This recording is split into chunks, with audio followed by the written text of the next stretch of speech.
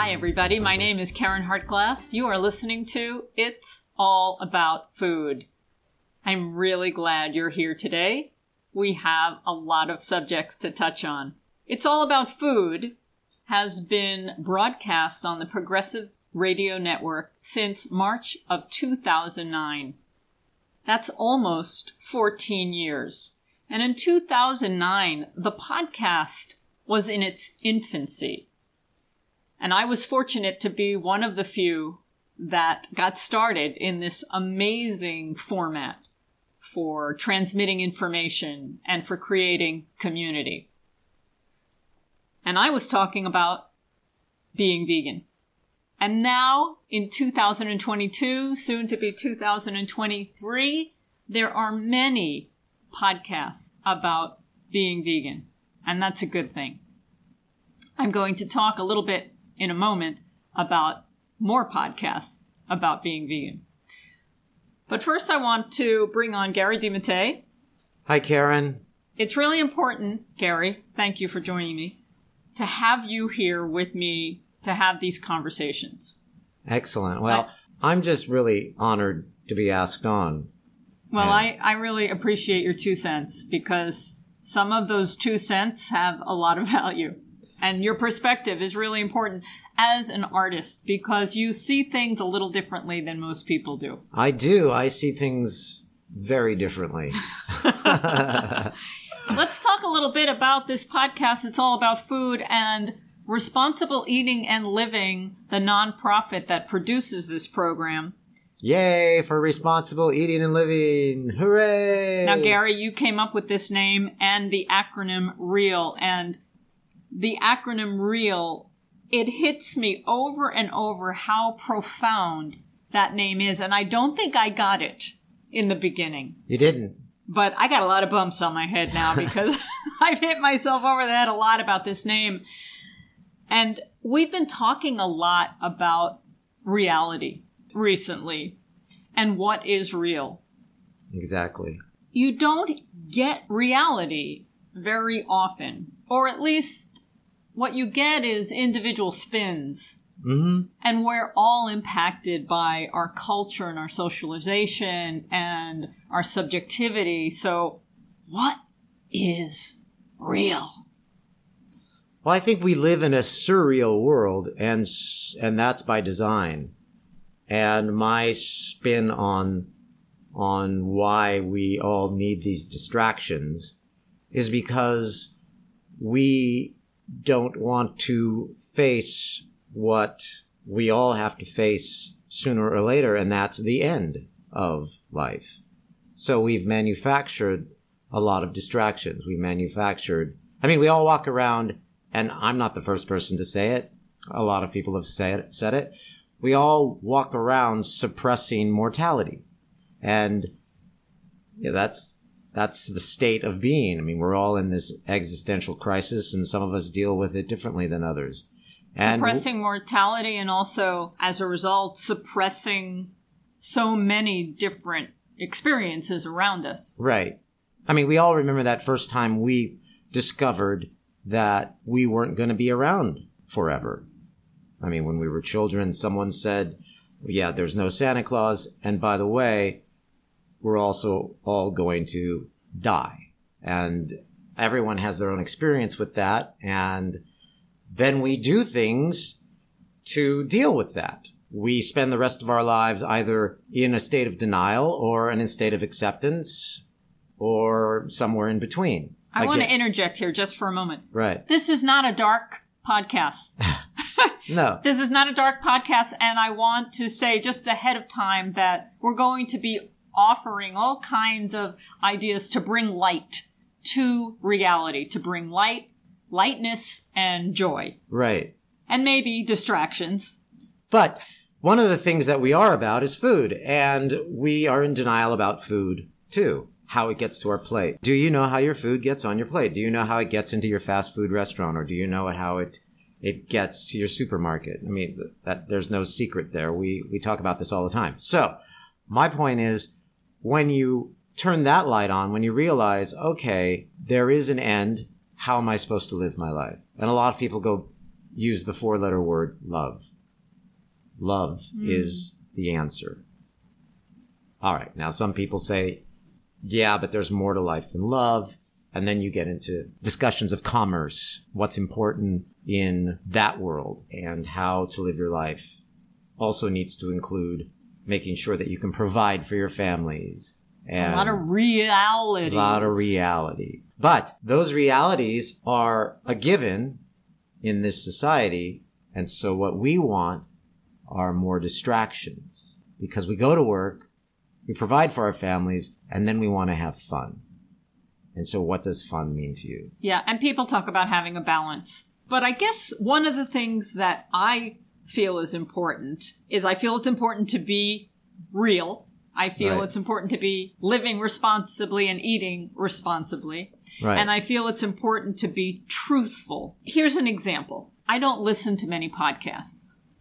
Right. But occasionally I do. Somebody will say, oh, you have to listen to this, or sometimes I'm interested in a particular subject and I just feel like I need to see what other people are saying. I listened to a recent podcast of a colleague who promotes a vegan diet. They have a sponsor. And I was surprised because the commercial that I heard several times throughout the program was promoting humanely raised, animal welfare raised turkeys. I was struck almost violently by this sponsor promoting something that went against what the particular podcast was all about, which was living vegan. And at this moment, I want to share, this is why here at Responsible Eating and Living, who produces this podcast, It's All About Food, we do not have sponsors. Exactly. We made it a point not to have sponsors. And for that very reason. For that very reason, we feel like we need to share the truth. Obviously, the truth as we see it. I can't make it the truth for everyone, but it's my truth. It's your truth. We want to be real, and we don't want to be influenced by this capitalistic temptation of financial support. Commerce, right? I mean, Yeah. I use the word commerce. You use the word capitalism, but it's all about, for some folks, it's all about making sure that they can continue their podcast. So that means even if they have to sell out to something that they don't particularly believe in. And there's the irony there. And life is full of ironies, right? Yes. And we had a discussion. Especially the way you say irony. And we had a discussion about how to say irony. Some say irony and some say irony. And isn't that ironic? So what I'm leading to, if you haven't followed the breadcrumbs here to where I'm going, those are gluten-free vegan breadcrumbs, by the way, is that it's the end of the year and Responsible Eating and Living is having a fundraising drive, and we would appreciate your support for what we do. That's all we're going to say about that. Well, basically, that's all we're going to say. You'll be getting a letter. If you're on our list, you'll get our email letter. But I just want you to know, if you're listening and you believe in what we do, we'd appreciate your support. Yes, and we aren't going to sell out our message to get a sponsor to talk to you now about animal welfare, humanely raised turkey. Yeah. That's like so many oxymorons in there, and it's oxymoronic. Yes. Okay, I have a couple of news issues that I want to bring up. Yes.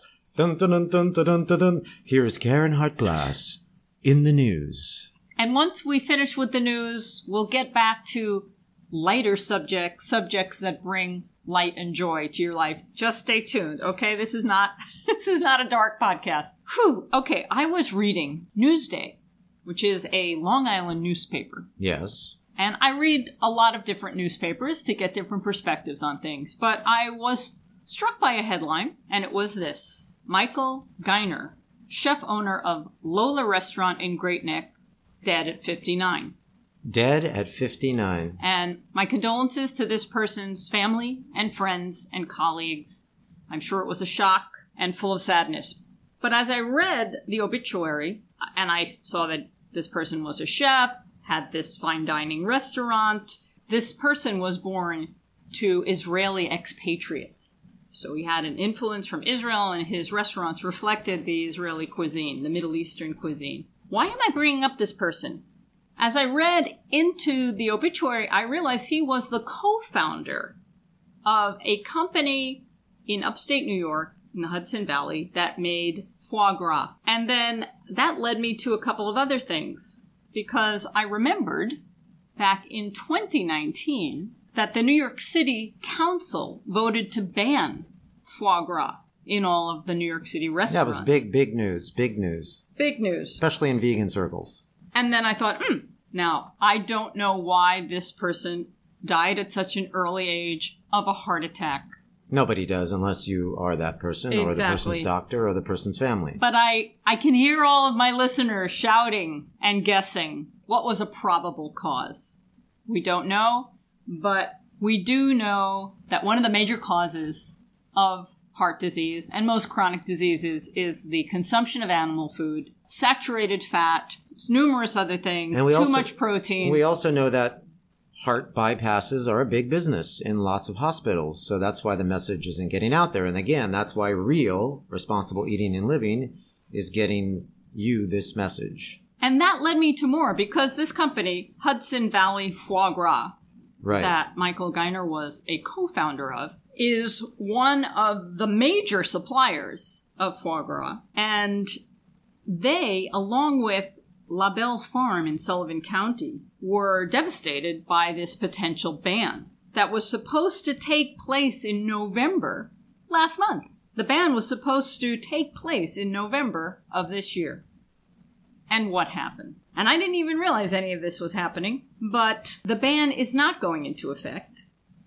A New York State Supreme Court judge recently issued an injunction regarding this ban based on a suit from La Belle Farm and Hudson Valley Foie Gras. They sued over this ban, and they were basically saying that it would harm their businesses, obviously, and that they employ a lot of people, and that it wasn't really fair, and that it wasn't really true, blah, blah, blah, blah, blah. So all of these thoughts, I read about this obituary that leads me to foie gras that reminded me of this ban that was supposed to take place last month and didn't. Right. And so what are they saying isn't true? Are they saying that the treatment of the animal isn't true?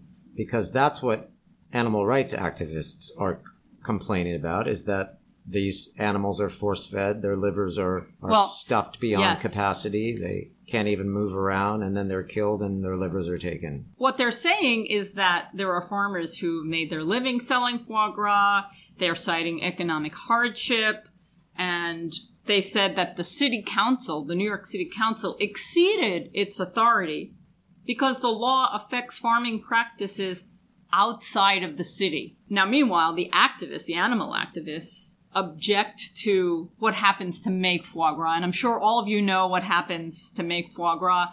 Ducks and geese are force-fed to engorge their livers. It's usually over a 20-day regimen where a tube is shoved down their throat and the food is just rush jammed into their bodies. And I will never forget talking to a Frenchman in the 90s who loved all the traditional French foods, and foie gras is definitely one of them because the word foie gras is French. It means liver, fat. And he truly believed that the animals enjoyed this process because they would all rush to be fed. I mean, I can make plenty of similarities, but if you're a tortured, hungry slave and all of a sudden they're putting the food out and you run to the food, that doesn't mean that you're happy with your conditions. It just means you're starving. So here we are.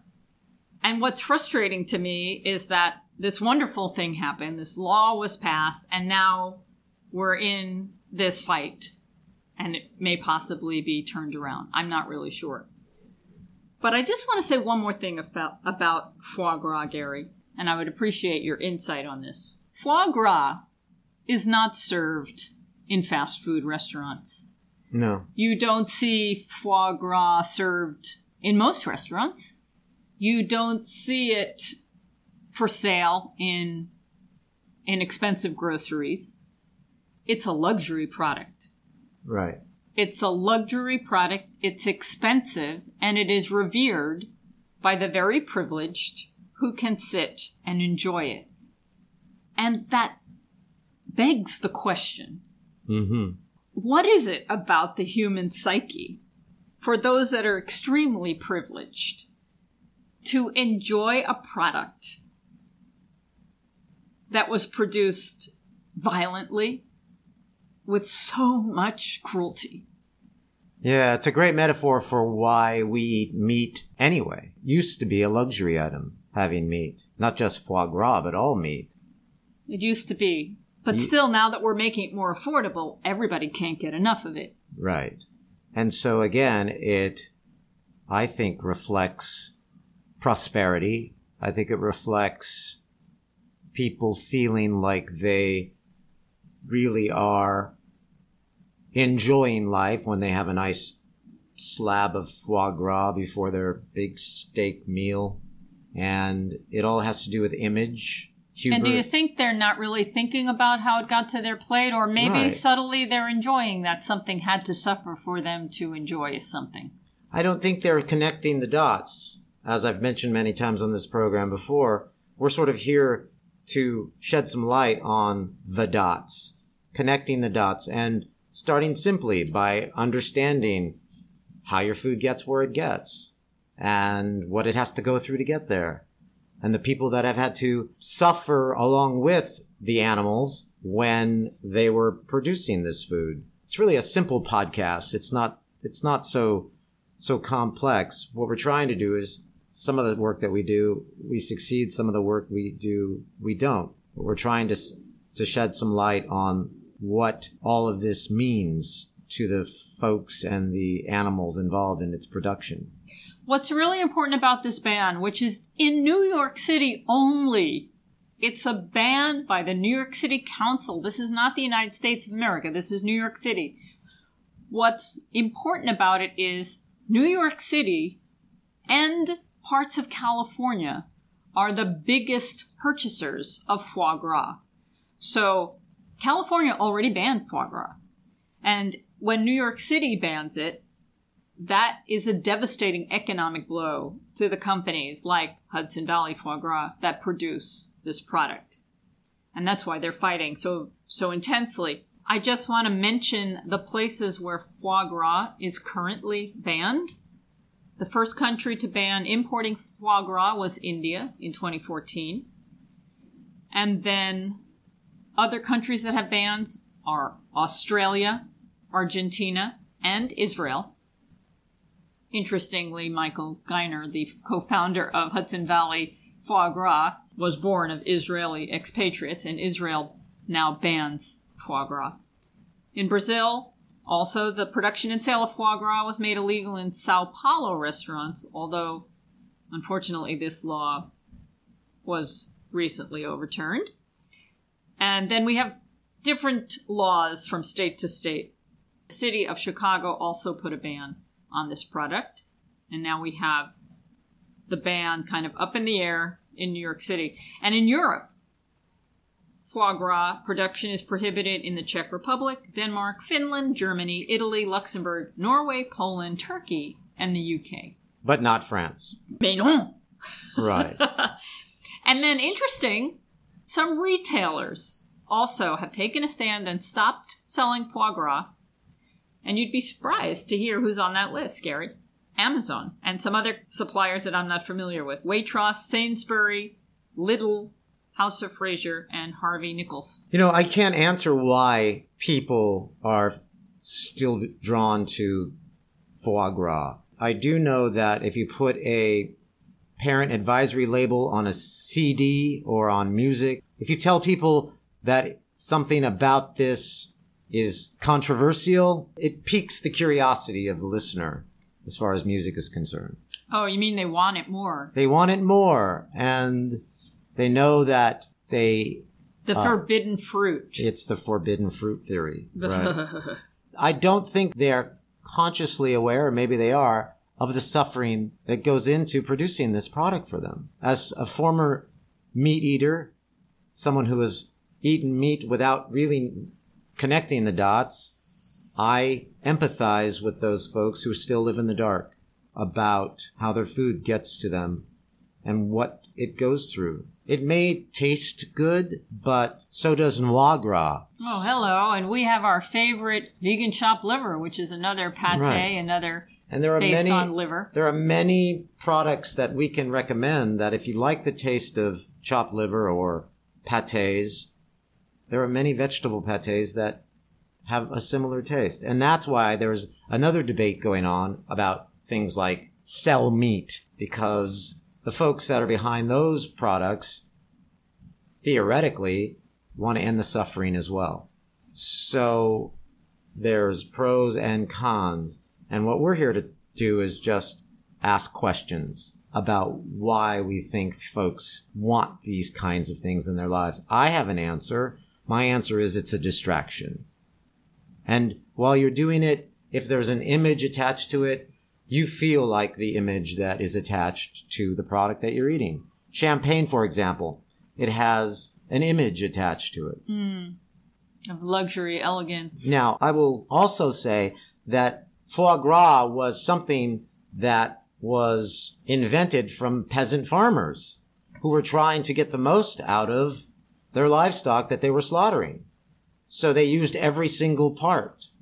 They even used the liver. Mm-hmm. And because the animals on their farms were fed a rich diet of corn and things of that nature, they naturally had these plump, juicy livers. They didn't have to force feed them. But then somebody said, hey, what if we give them more? We'll get a bigger liver and we'll get more of this delicious treat.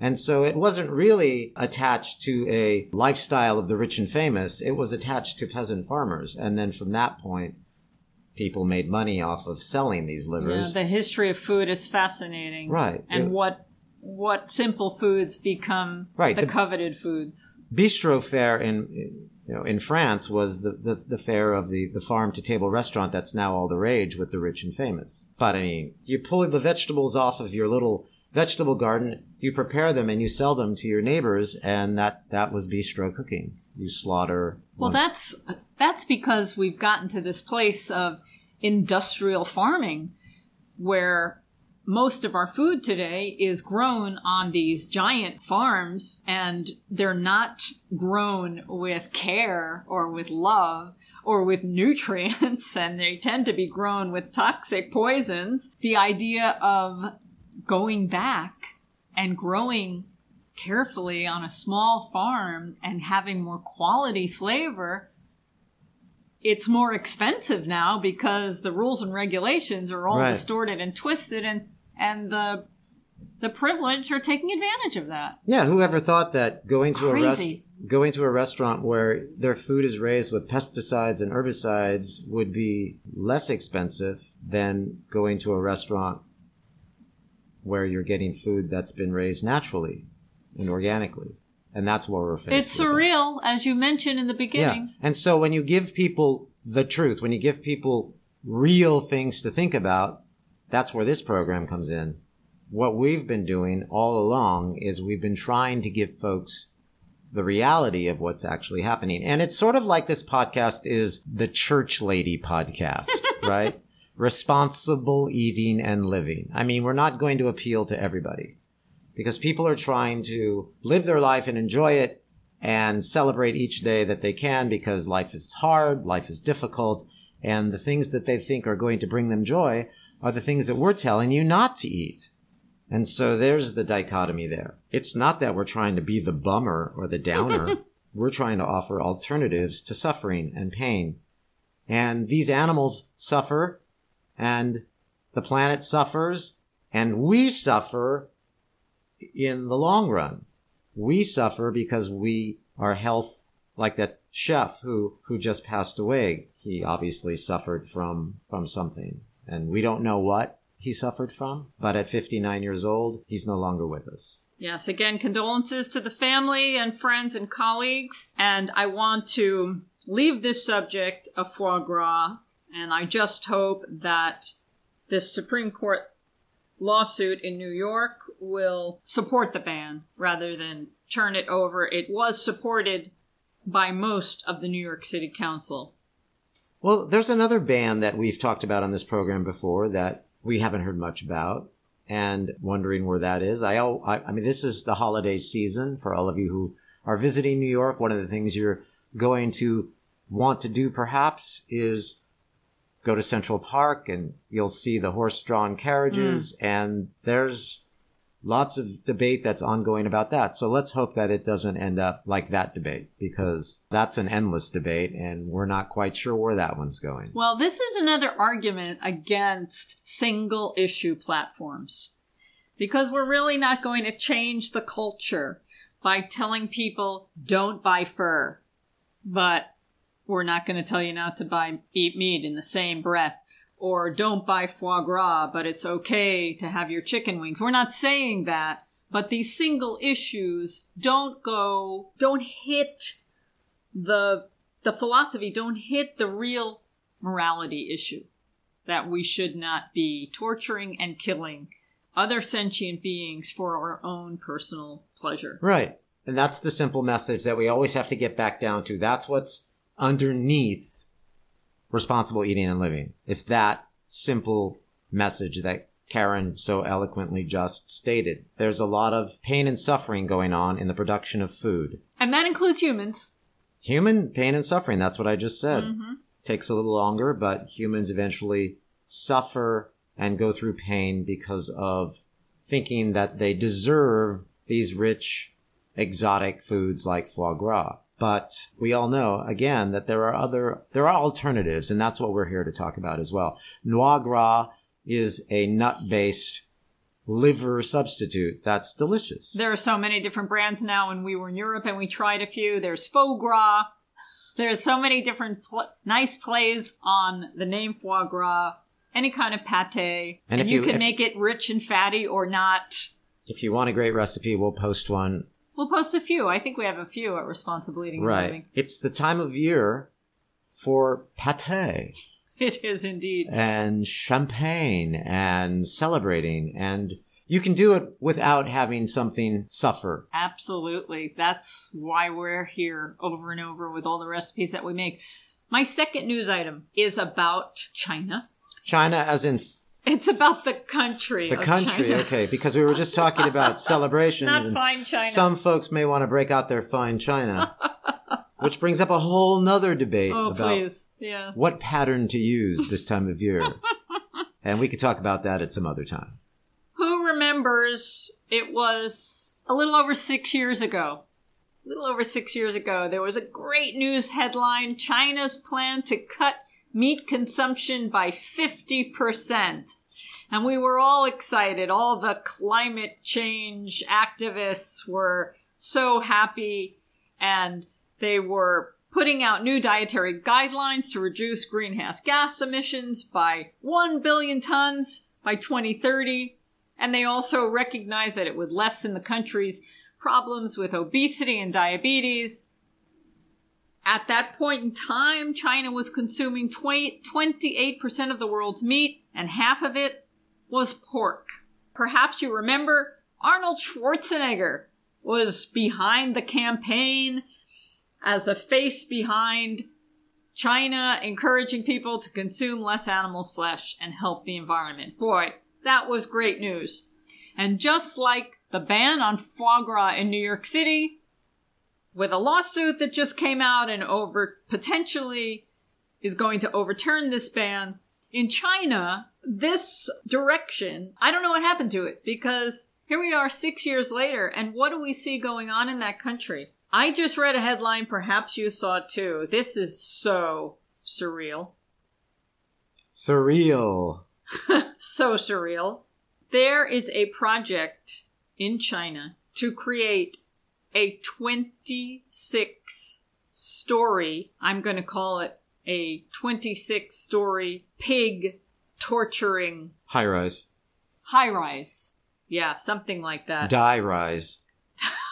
That's good, Gary. Die-rise. 26-story pig skyscraper ready to slaughter 1 million pigs a year. And China approved this project, and China is the same country that put out 6 years ago a plan to reduce China's meat consumption. So now they're building skyscrapers to house animals to be slaughtered. 26 stories. This is very this surreal. is insane. And again, I opened by saying we live in surreality. We don't live in reality. And this is surrealism. You can't even make this stuff up. No, right? You can't make this stuff up. The company that's building this place, they're a cement company, and they were looking to diversify.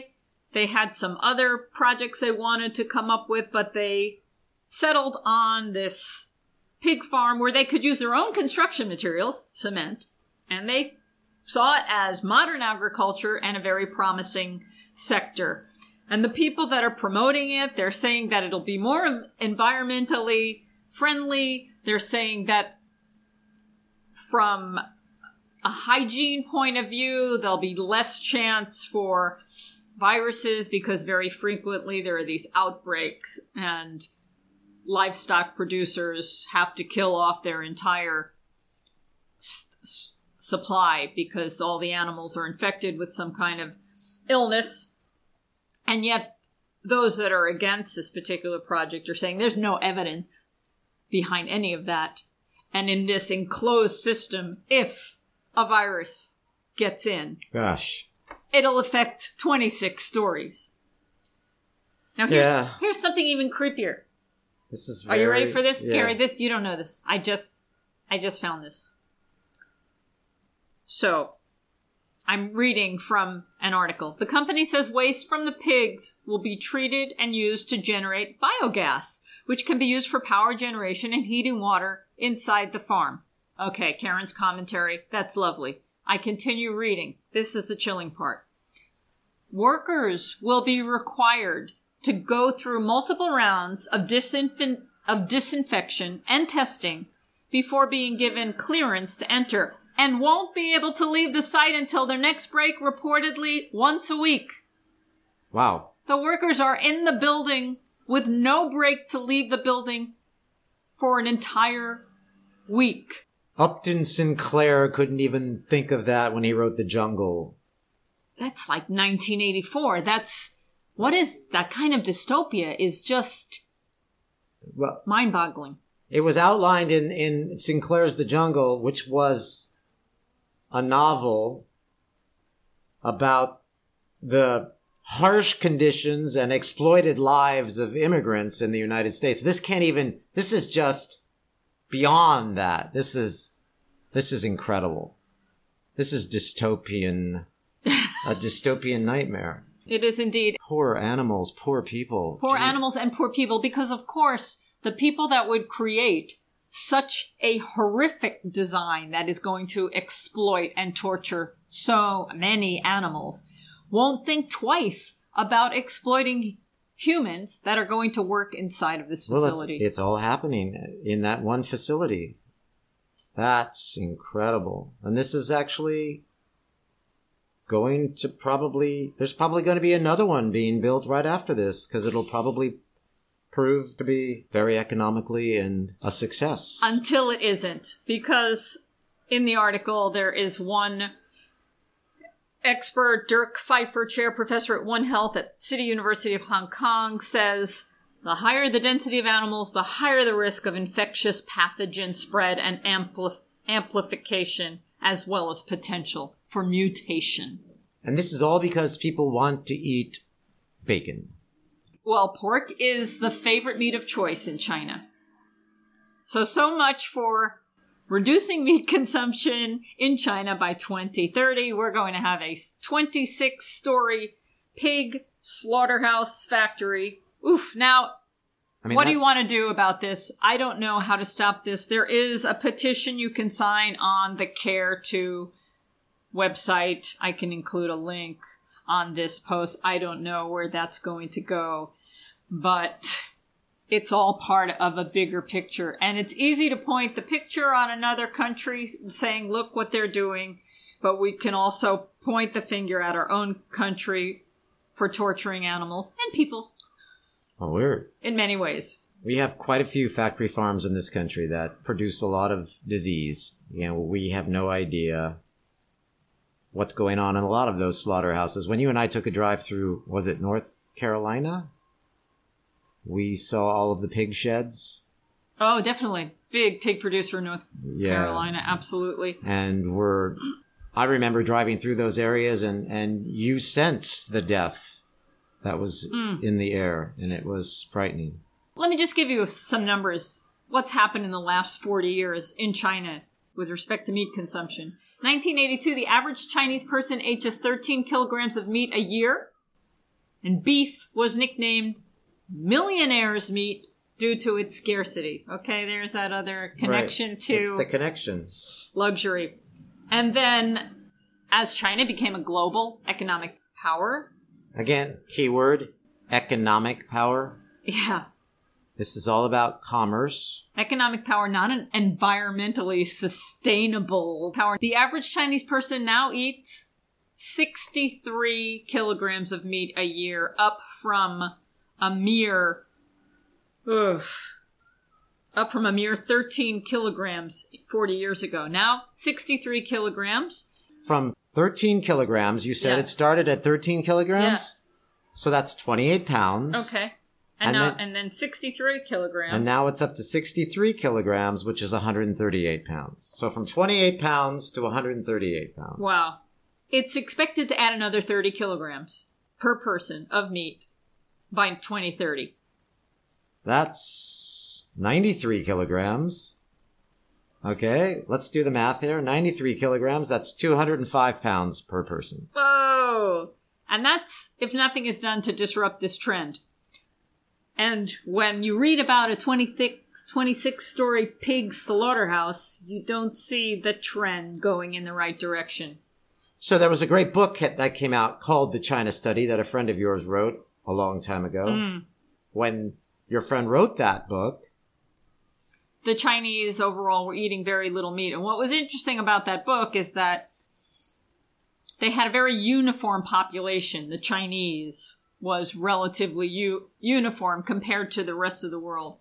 And in each village, they were all living and eating differently. So there were some villages where they were eating more animal products and some villages where they were less. But the average overall was significantly less than what we were eating here in the United States. And now, unfortunately, they are looking more like us. And this book was originally written as a health study. Yes, definitely. And now we also see the impact environmentally of growing so many animals to feed people. And of course, we know that the author of that book is T. Colin Campbell. Speaking of which, I like to consider some of the families in our vegan, alternative, health, whole food, plant-based world as royalty. And there's a number of families where the generations are continuing to do great work and be activists. And Dr. T. Colin Campbell's family is no exception. And his son, Dr. Thomas Campbell, is a wonderful medical doctor and author. And I've had numerous other family members on the show. And in a few weeks, we'll have Kim and Nelson Campbell. And they're going to be talking about a film they just recently were involved with, showing how you could overturn diabetes in like 10 days. Is that amazing? Stay tuned. This is exciting. And this is why I tune in to Responsible Eating and Living's It's All About Food with Caryn Hartglass every week. And we hope you do too. Oh my goodness. So those were the two news items. The two big news items. This has been a Responsible Eating and Living broadcast. Wow. What else is on your list today? Oh, goodness. I just want to mention that while China loves their pork and they seem to be growing more, there are companies that are making pork substitutes. There's the Hong Kong-based Right Treat company. They were the first to produce a pork substitute, Omni Pork and Omni Mince, which uses a blend of pea, soy, and shiitake mushroom and rice protein to replicate pork. And I support this product. You have to know, you've heard me say this a million times. My goal is to get everybody to take the straight line, the most direct path to eating the most healthy, the most delicious, the most environmentally sustainable, and the most cruelty-free diet for humans, which is a whole food, plant-based diet. I don't really like to support processed foods. But if the processed food is made from plants and not necessarily over scientifically processed, like in a laboratory with cells that came from animals, but really plant-based, it's a far better product than a product that comes from animals. And the Omni Pork and Omni Mince products are those kinds of products. And one of our favorite places to go to when we were into plant-based meats was Meiwa, which is here in New York City. So if you're looking for meat substitutes, analogs, some folks call them meat analogs, check out Meiwa if you are in the New York area. I'm thinking it might still be around, yeah? I just checked, and it's called Lily's Vegan Pantry. Meiwa is now Lily's Vegan Pantry. The website is lilysveganpantry.com. And even though there's a store in New York, you can get these products shipped to you wherever you are. I'm looking at their website, and they have a lot of frozen products. Vegan poultry, vegan beef, vegan pork, vegan lamb, vegan seafood, vegan dim sum, vegan desserts. I recommend going to their website and checking it out. It's just fun to see what they have. Okay, so here we go. Those were our 2 news items for the program today. Now, can we spin this? In a positive way? In a positive way. Gary, you were talking about distraction and what is life? Why are we here? What's the point? I can't say that I have the answers. There are some people that will tell you they have the answers. Sure. But my own personal philosophy is I want to live a joyful, happy life as much as possible. And I want to prevent the suffering of other living beings as much as I can, if possible. And if I do cause any suffering, I want to acknowledge that and apologize for it. Well, I think the suffering that you would cause would be to people who don't want to be told they need to change how they live. They don't want to be told that your way is better than theirs. Everybody has their own story. Everybody wants to be praised for their own story. We all wake up and no one says, as we become an adult, good for you. You got out of bed this morning. Hooray. What we are sort of praised for is after we are gone, in an obituary, for example. Mm-hmm. And so what a lot of folks are doing is they're saying to themselves, and I'm not a lot of folks, I'm just me, but I can empathize with people who have talked to me about why they do what they do, because I've been on both sides. You became a vegan you became a vegetarian at a very young age, so you were already controversial. But I didn't become controversial till I was later in life. And so I have friends now on both sides of that fence. And people don't even want to talk to me about being vegan because they don't even want to be tempted to go that way. They don't want to acknowledge what they know deep down. Yeah. But we don't want to acknowledge what we know deep down about death. We don't want to acknowledge it, so we walk around. Again, That's the gem, Gary. That's it in a nutshell. We walk around with this suppressed mortality. We're all in this existential crisis. So we're going to live our lives the way we want to live our lives, stubbornly. And you certainly live your life stubbornly. Mm. And so your way to you makes sense because it's the truth. Things shouldn't have to suffer to feed you. Things should not have to suffer to clothe you. Things should not have to suffer for your lifestyle. You should do no harm when you're on this planet. You should leave a footprint that's only big enough for you. And yet, there are a lot of people who leave these massive footprints, a huge wake of destruction. Damage, cruelty, and they're going to grab violence, and exploitation as much as they can. And if you don't want to play along with that, well, that's fine. We're going to leave you in your little tiny podcast world where you have your few little listeners, and they're going to go on and have their 5 million Instagram followers, and they're going to be promoting wearing whatever they want to wear and eat whatever they want to eat and live their life however they want to live their life because they feel that they are entitled to it. When someone comes along and says, really, we should all just kind of love each other, that harkens back to the days of, putting daisies in soldiers' rifles. I mean, you're just this old tree-hugging hippie, Caryn. And, I guess so. And, you want the world to love, and you want everybody to be happy. And there's going to be folks out there far more than you that are going to say, hey, go hug your little tree, little one. I'm going to go ahead and eat my foie gras. So why is that? The reason is because we're suppressing this inevitable, which is we're all going to die. You can't get out of this world alive. Can't get out of this world alive. And some people will tell you that you can. And those are the folks that have the 50 million followers on Instagram.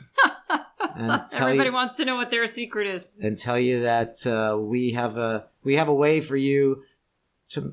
It's going back to the days of snake oil salespersons and putting ink and piss in a bottle and saying it'll grow your hair back. Wasn't that from Sweeney Todd? Right. Well, the best that we can do, what we do at Responsible Eating and Living, is to live according to our philosophy, which is to do no harm, to live gently on this planet, to live compassionately on this planet, and to do it deliciously. So we've got holidays coming up, and Gary, you and I, we love the holidays. We do.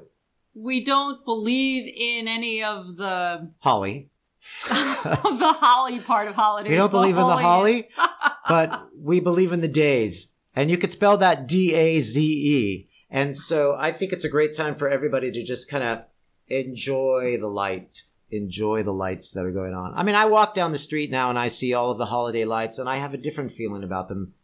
I don't have that It's a Wonderful Life feeling where we feel like there's going to be this wonderful world beyond where angels come down and talk us out of jumping off of a bridge and tell us that the world would be a horrible place without us. I don't believe in that afterlife part about the holidays, but I believe in the present life of the holidays and enjoying one another's company. Because again, it's all about love. That really is the answer. Whether that's a hippie philosophy or a guru, yoga, lotus position philosophy, I don't really know. But so that part of the holidays is great. And celebrating it by putting a fabulous spread of food on your table that didn't really suffer to get there. Maybe the only person that suffered to put it there was the person doing all of the cooking. Yeah. Or the person that was picking all of the vegetables, which is what we talk a lot about on this program as well, is those folks that do all of this work for us, who pick the vegetables, who have to raise their families. But we need to also think about them. So it is a time of giving thanks. It's a time of celebration, not only celebrating our lives as a family, but the lives of the folks that brought the food to us. And sometimes the stories behind the holidays have meaning that you can bring to current time. For example, Hanukkah is coming around, and I am not a religious Jew. I was raised Jewish. I don't follow any of it. I do like holidays, and I do like holiday foods, and I like stories. And the story behind Hanukkah had to do with the Jews once again being persecuted, and there was a battle. There was very little oil left to light the lamp, and the oil lasted for 8 days. And as a result, we celebrate by putting this candelabra out that holds 9 candles, and we light them 8 days plus an extra candle, which is the leader. And it's a lovely little story, and we created our oil-free potato pancake recipe because a number of very oily foods, fried foods, are served to celebrate this holiday because we want to connect the oil of the lamp and put it in our foods, which is really crazy because the oil isn't healthy for us to eat. It's nice to have it to light a candle, but we don't need to eat it. And why we want to celebrate with foods that are only going to hurt us and make us sick doesn't make any sense to me, but that's part of the surreality. Well, that's part of what it means to be stubborn about something like a tradition. But I like to keep the tradition. So we made this wonderful potato pancake recipe, which I love, and we're going to make again. And it has no oil in it, or you could add a little, but not a lot. They're not fried, they're baked. But also, it's good to remember these stories because unfortunately, anti-Semitism is still here. Oh. And is making news. Absolutely. And it's chilling. But that's the planet we live on. People will continue to exploit other people. People will continue to be racist and homophobic and sexist and choose the communities that they prefer and exploit the ones that they don't. Stubbornly, with 50 million Instagram followers. So, yeah, you are up against the human condition. Yes. Anyway, so we're going to acknowledge the stories and celebrate with beautiful foods that nourish rather than harm. And then we've got some great cookies. Right. And treats. One of my favorites is a treat that I never had until I met you, Gary. You kept talking about these traditional cookies, and one of them was the cucciadati. The cucciadati. Oh. So I got the traditional recipe that your sister wrote down from... an ancient family recipe from her husband's mother. Look at that. And I veganized it. And I love it. And it's delicious. And you're going to make them again. Of course. That's what's really fun about the holiday seasons is sharing all of these family traditions. And if you're vegan, veganizing them. And we've had a lot of fun doing that over the years. One of the family traditions from my side of the religious spectrum is I was raised Catholic. And I'm from Italian background, Italian ancestry. And we had the Feast of the Seven Fishes, and I veganized it to the Feast of the Seven Dishes. And so that's on our website. And that's the huge feast at Christmas Eve when they've laid out 7 dishes of different fish dishes, because on Christmas Eve you aren't supposed to eat meat in the Catholic religion for Why some is reason. that, But you can Gary? eat fish, which is meat. So go talk to me about that. But it's meat from the sea. And so I guess it's different from meat on the land. At any rate, we veganized it, and I have the Feast of the 7 Dishes, or it could be the Feast of the 13 Dishes, or the Feast of the 14 Dishes. We just experienced the Feast of the 6 or 7 Dishes when we went to Italy, and my cousin Vittorio De Mattei set up a wonderful lunch for us at a agrotourism wonderful little farmhouse up in the hills of Santa Maria di Maisana, and it was wonderful. And we blogged about that on our website, so check that out. I think it was like day 5 or 6, or I don't remember, but it was fun. Anyway, so we'll put that up, but you can have your own Feast of the 7 Dishes and put out all of your family's favorite traditional recipes. And if you want some help veganizing them, let us know. Oh, we love to do that. Yeah. We love to take traditional recipes and make them vegan. And I never stop because there is no such thing as a perfect vegan. There is no such thing as the healthiest way to eat. And we keep learning. And as a result, I keep adjusting. And I keep trying to make my recipes as healthy and as whole food based as possible, but also taste yummy. Yes. I have one more thing. Maybe one more thing. Before we close out, I started this program talking about this podcast. It's all about food, which started in 2009 when podcasts were in their infancy. And this was one of the first vegan podcasts. And now there are so many. I recently learned from our trip to Europe that there aren't a whole lot of podcasts on veganism in France. And I am so excited. I mentioned this once before or twice before, but the first week of January, we are going to launch, me and a colleague in France, a new vegan podcast in French. It's called Parlons peu, parlons bien, parlons vegan. which means, loosely translated, let's talk a little, let's talk well, let's talk vegan. That's great. It's a traditional expression that we've kind of expanded on, and I can't wait to get started. I'll certainly let any of you know about it who might be able to share with the francophones out there. But I think it's really important. Veganism is growing everywhere. And this is something where the United States and the United Kingdom have led the way with lots of cookbooks and medical information. There's lots of information in English. There isn't as much in other languages, and I just want to be a part of this is very exciting. Filling that need. Very exciting. And so anybody that has friends who speak French and want to listen to Caryn in a different language, this is the podcast for you. Voila. Yeah, so I'm going to end saying that It's All About Food has been around since 2009, produced by Responsible Eating and Living. Just a brief mention again that we are in our fundraising campaign and we welcome your support. Reach out to us at responsibleeatingandliving.com. Send us an email at info@realmeals.org. And thank you. Thank you, Caryn, for being here all of those years. Woof! Thank you, Gary. Everybody, have a delicious week.